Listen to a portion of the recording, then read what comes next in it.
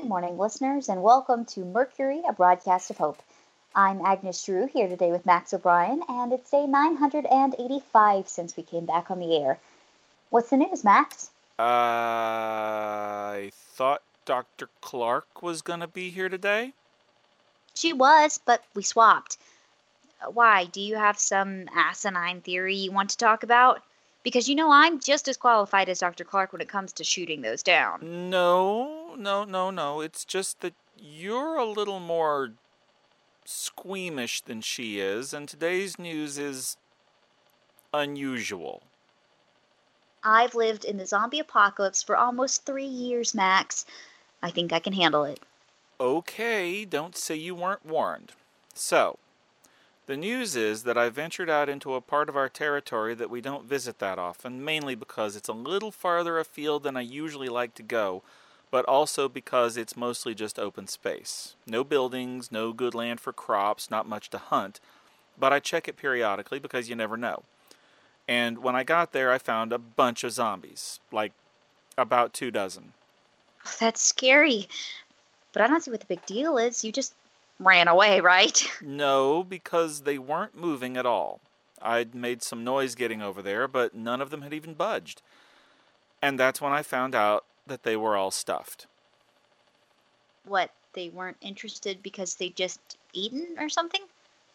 I've never known a zombie to do that. They normally eat all the time, no matter what, as long as they have something to feed on. No, sorry. What I mean is that they were taxidermy. Someone had put them down and then stuffed and mounted them on little pedestals. Okay. I'm happy to admit when I'm wrong. That is so gross. Why would anyone do that? That's even worse than the people who go around putting signs on their backs or lampshades on their heads. Why can't people understand that these were people and that they still deserve dignity? Put them down, yes, but don't humiliate them. Well, I don't know that this was done to humiliate them. See, they were all in respectful, dignified poses. They weren't in stereotypical zombie poses with their arms held out in front of them or crouching down with their arms held up menacingly. That's honestly what I would have expected, but that wasn't the case. Some of them were arranged hugging each other. Some were sitting in yoga poses. Some were just standing there as if they were at attention. And they all had a piece of paper in a plastic sleeve pinned to the front of their shirts. So what's it all for? What did the paper say? I think this is someone's way of giving them funerals. What? The papers all had something on them about the person that the zombie used to be. I don't know how much of it was real and how much of it was made up. I remember you and Dr. Clark talking about some people you'd found pictures of and how you were envisioning lives for them. This might have been that, or maybe whoever did this actually knew these people. It might have been a community that got wiped out. So the papers were like an obituary? Maybe, or maybe an epitaph. They were all different. So what actually happened here? I don't know.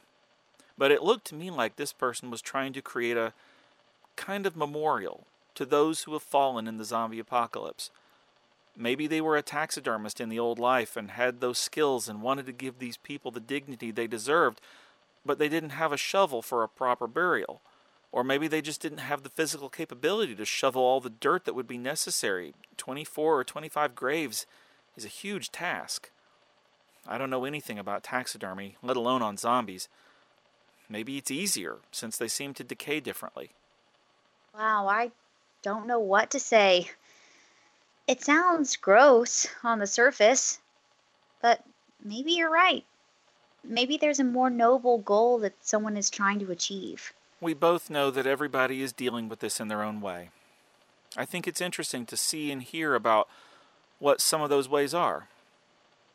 We're living in a wide, wonderful, diverse world. Not everybody is going to be noble and good. That's just the nature of people. But some will be. I think, despite the macabre way it's being presented, this person is one of the good ones. How far is this anyway? I kind of want to go see it now. It's a little off the beaten path, but we can arrange for a trip in the next day or two. Let's wrap this up and look at our busy schedules. Sounds good. For Mercury, a broadcast of hope, this has been Agnes Drew and Max O'Brien. Take care of each other.